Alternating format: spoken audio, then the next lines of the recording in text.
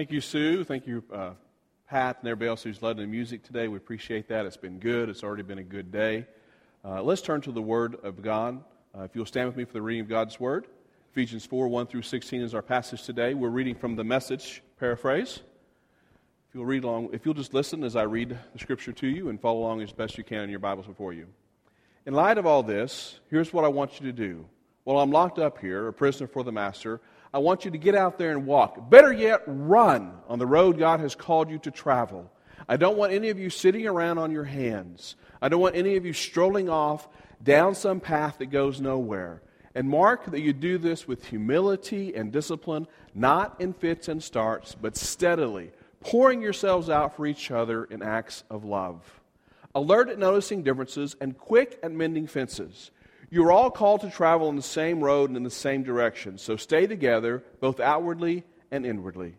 You have one Master and one faith, one baptism, one God and Father of all, who rules over all, works through all, is present in all.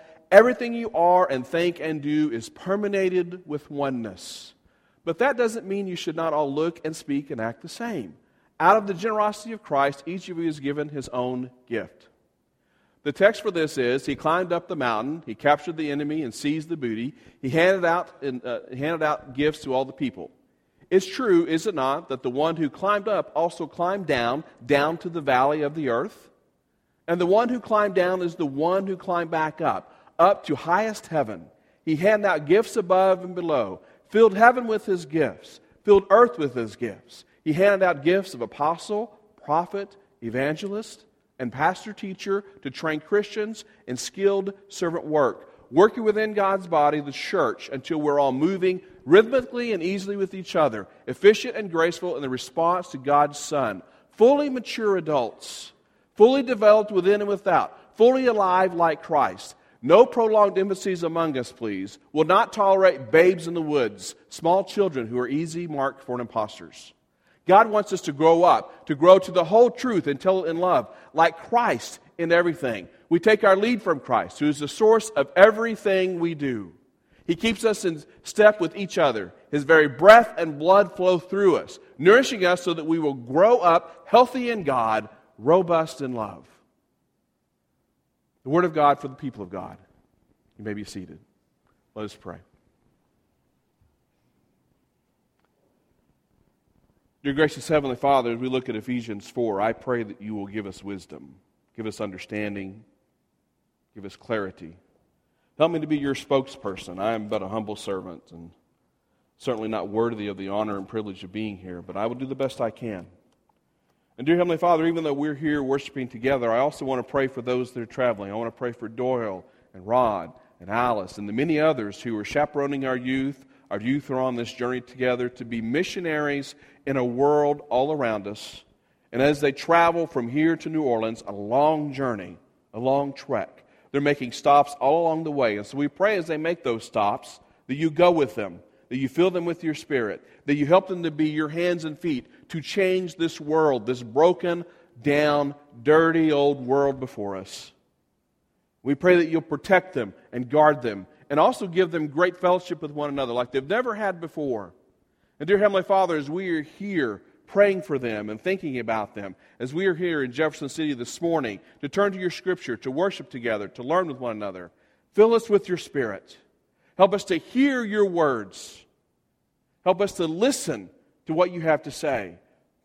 Help us to be one with one another and one with you. We ask this in your Son's name. Amen. Several years ago, I went on a hiking trip. I was much younger then, a little more ambitious, a little more outgoing, and I went on a hiking trip with some friends. And it was just a day trip. We didn't go for a multi-day stay over, but it was still a day trip. And so we got little packs like this, and we put some stuff in it because we were taking a trail, but none of us had been on the trail before. We just had heard it was a pretty good trail, but none of us had really been on the trail. So we decided we might need to take some stuff with us. We kind of knew where the trail started. We kind of knew where the trail ended, but we felt like it was a good idea to take some resources. So one thing we thought would be pretty important might be a compass. In case we get lost, we can find true north, maybe.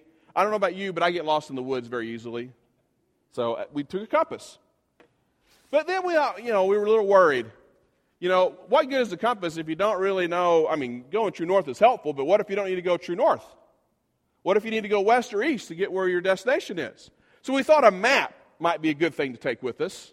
But a map is a good thing. It's where people have gone before us. They leave road marks. They leave their scratchings, if you will, along the way. And the map is very helpful, but it doesn't tell you all the details of the journey, does it? It kind of gives you where you will begin and kind of tells you where you're going to end. Some basic instructions and directions for that, but it doesn't really give you the details of the journey, does it? Well, we thought about the journey we were going to be taking, and we looked at the beginning and the ending, and we thought, well, this is going to take probably several hours. Now, mind you, we knew it was going to be through some fairly rough terrain, some hill country, some trees, some woods. So we weren't real sure how rough the terrain was going to be. If we would have known before we started, we might have changed our plans. But we thought we might want to take some provisions. So we were a little bit smart. We took a little bit of food. We took some snacks. We probably should have taken more, I'll tell you, but we took some at least. We tried to be a little prepared. And then we thought, if you're going to have some snacks, you've got to have some H2O. So we took some water with us. And we took all those things on our journey. And we got to the beginning of our starting point of the hike. We parked our cars. We got out of our vehicles. We looked at the paths before us because it was a place where there were multiple paths that went many different directions. So then we had to choose the right path. So we chose the right path. But then we had to do something else. We had to start. And we sat there a little bit and kind of looked to make sure we really wanted to do this. But then we had to start. And so we finally said, this is the path. We packed up our bags, and we packed up our stuff, and we began the journey. Now, faith isn't much different than that little hike I took several years ago. We are called to be on a journey with God. Paul brings this up to us in the first part of Ephesians. Beyond Paul, we also have that is brought up in the whole Testament, really, in the Old Testament and the New Testament, all of Scripture. We have a constant journey that is taking place, and many people on journeys. We can go back to Genesis, for example. We can go back to Noah. God asked him to go on a journey with him. I want you to build a boat and collect animals. Now, if you ask me, that's kind of crazy. But he took the journey. Abraham. Genesis 12. God said, Abram, who will become Abraham, get his name changed. I need you to leave your father and your home and your country and all that you know and follow me. But I don't know if you ever read Genesis 12 very closely. I never got the directions on where he was going. Did you? I missed that part. I missed where God gave Abram, who will become Abraham, all the details. And yet Abraham took the journey. Our faith is a faith trek. It is a journey. We do have a compass.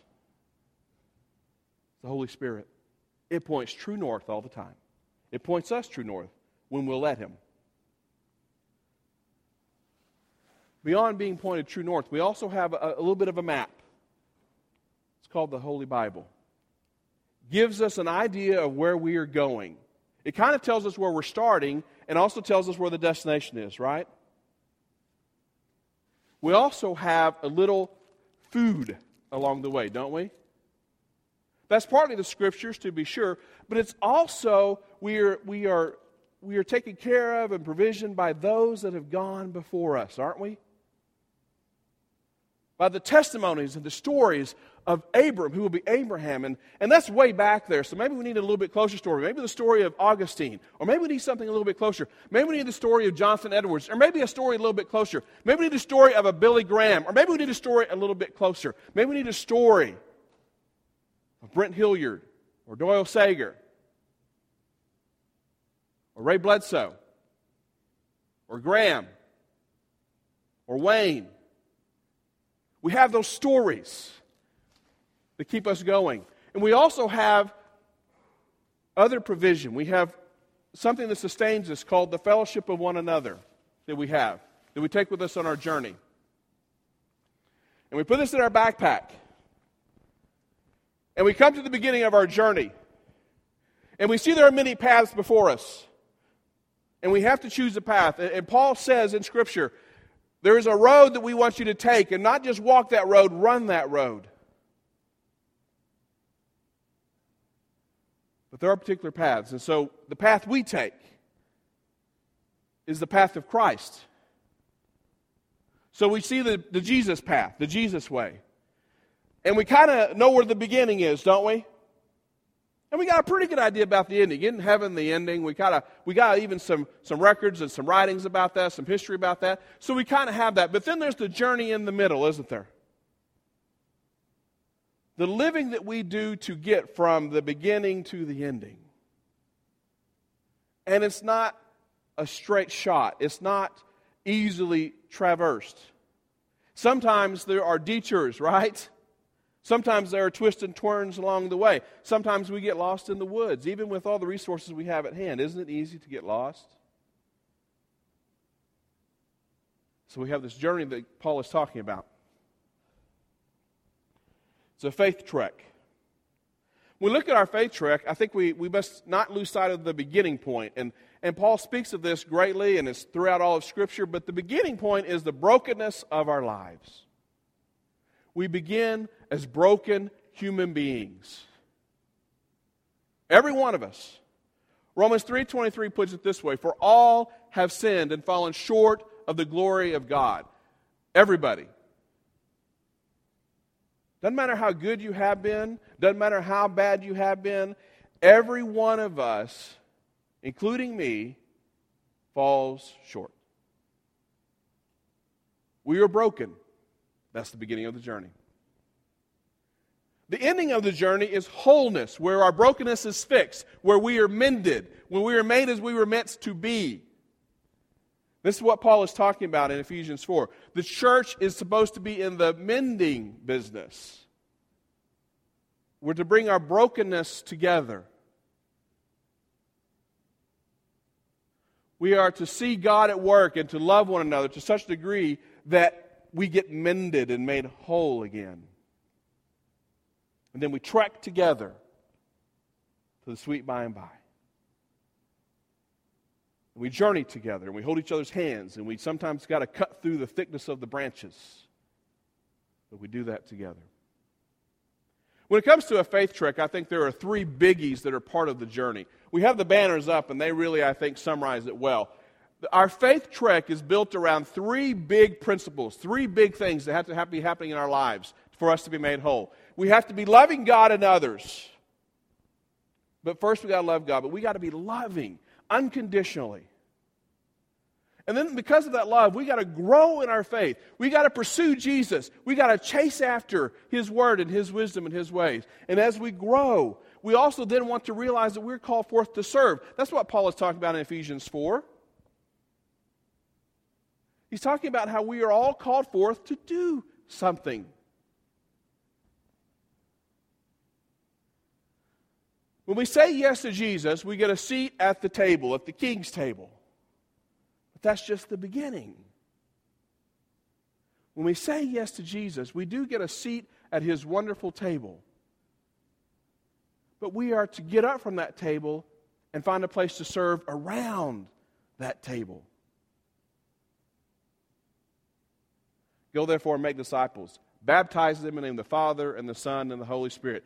Teaching them to observe all that I've commanded you. And lo, I'm with you always, even until the end of the day. We can't just sit at the table. We can't just huddle in our faith forward at First Baptist Church and say, aren't we great Jesus people?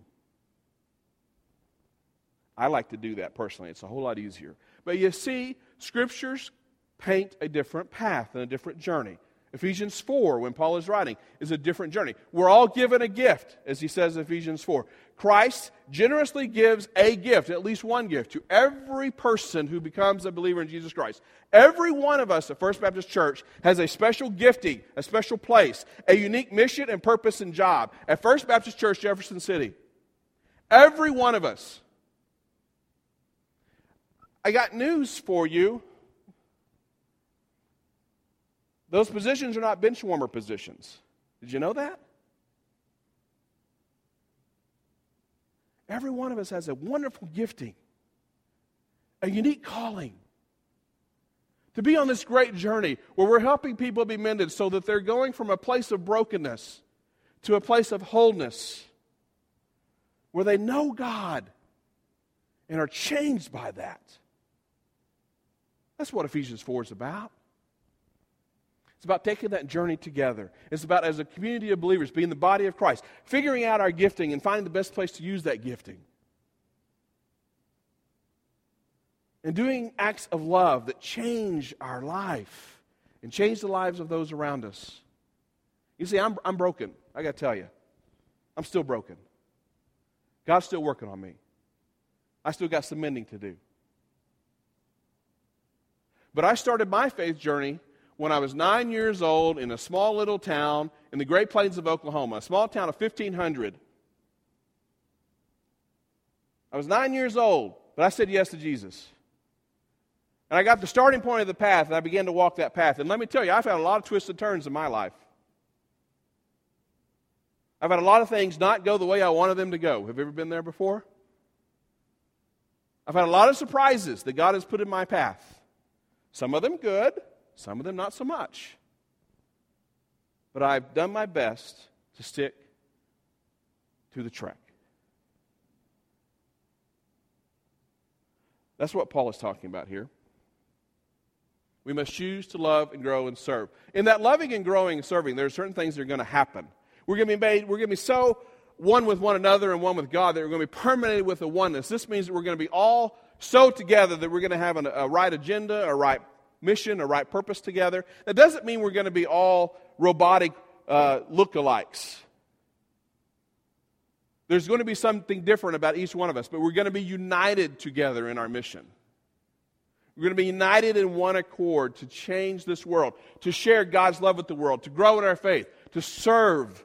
And in that, we're going to help others learn to love, to grow, to serve. And we're going to do that, and it's a process of a faith trek, of a journey of discovery, really. And we're always discovering. You know, I am still learning stuff about my faith. I've been to seminary. I'm seminary educated. I spent 3.5 years there. Sometimes it's called the cemetery for a reason. I begin to wonder sometimes, was I more in a cemetery than a seminary at times? But nonetheless, I was well educated. I'm still figuring things out. I thought I'd do some stuff when I went to seminary. I thought I'd do quite a bit of stuff when I came out of seminary. And the further away I get from that seminary experience, and the more I live this life we're called to live, the more I understand, the less I know. But I'm enjoying the journey. I'm trying to figure out how to use my gifts. I'm trying to figure out how to help others figure their gifts out. I enjoy helping people move from a place of brokenness to a place of wholeness. That's what we're called to do. That's what Paul is writing about in Ephesians 4. How do we help others be mended? How do we help ourselves be mended? You know, there's a lot of ways we could do that. There's a lot of paths that can be taken. There's a lot of directions that can be worked on that. But I want to give you just a quick process. Just a very quick process I think is kind of how it works out for most of us. I mean, and it's intentionally generic, so because it looks a little different for every person. I think it first begins that we explore God. Now, I happened to do that when I was really young. I was very fortunate. I grew up in a Christian home, and I explored God when I was young, and so I kind of came to my decision early. But I still explore God. I still go back to exploring. There's just some things I don't understand, God. Can you help me out a little bit? And when I move from that place of exploring, and when we move from that place of exploring, we move to another part of that. We move to what I would call equipping. That's really what Ephesians 4 is about. It's called the equipping scripture. And what it means to be equipped is basically to have yourself mended and then put in service is really what it's about. And so that equipping kind of takes place when we come to worship, certainly, but it happens mainly in small groups. In our Bible teaching units on Sunday mornings or that meet throughout the week, that's really where the learning more about this thing called Jesus happens. I mean, you can get some of it here at worship, but we can't get the whole thing done here. It's just a piece of the puzzle. And then we got to move from equipping because we can't just gather knowledge. See, that was what the Pharisees and Sadducees did. They were big about the merit badges of God. They had a lot of merit badges. Unfortunately, God didn't want them to collect merit badges. God called them to be a priesthood to the nations. God calls you and me to be a priesthood to the nations, not to collect Jesus' merit badges. Now, Jesus' merit badges can be important. I've learned a lot of stuff from Jesus' merit badges. I just simply can't put them on a sash. I got to take them further than that. Moving beyond that, when we are gaining knowledge and get to a place of knowledge, and we don't have to have it all figured out, mind you. We can be still working it out. Then we are to engage in this mission that God has given us, where we are loving, growing, and serving, and doing that for the world over. We are to engage in this mending of people business. That's what Ephesians 4 is about. That's what Jesus called us to do. Go to John 15. If you abide in me and I abide in you, ask whatever you wish and it shall be done for you. And as you go further in that John 15 passage, it also talks about how Jesus is speaking. It's those red letter things. Jesus is saying, you are to bear fruit that I recognize. We have to bear fruit. And so we have to engage in our world. We have to be agents of change and of difference. And we are doing that. That's why we're mentors at South School. That's why we go on mission trips. That's why we do Mission JC. That is places where we engage in the brokenness of our world and start to mend it. And we have to continue to do that and more. Beyond that, though, there's another level that comes to this process, and this is a hard level to reach, and we go back and forth. I do myself, but we are empowered by the power and will of God to make a difference that can be substantial. We receive the empowering of God to change the world.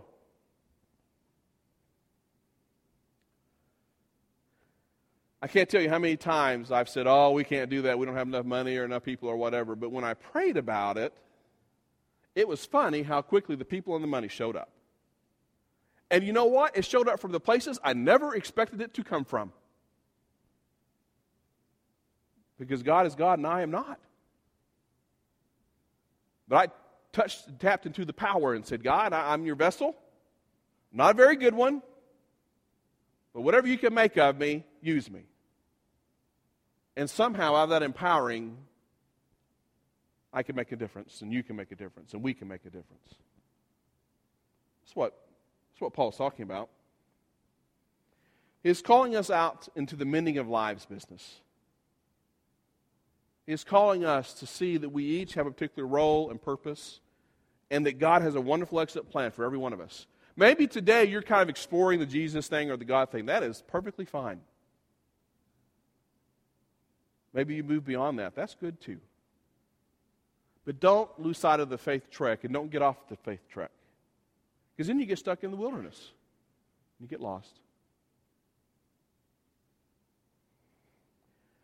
I want to close with this. This is from Paul.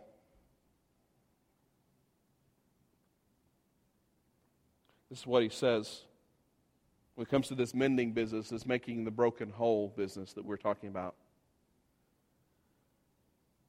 The source of everything we do is Jesus. He keeps us in step with each other. His very breath and blood flow through us, nourishing us so that we will grow up healthy in God, robust in love. Healthy in God, robust in love. That sounds good to me. How about you? Let us pray.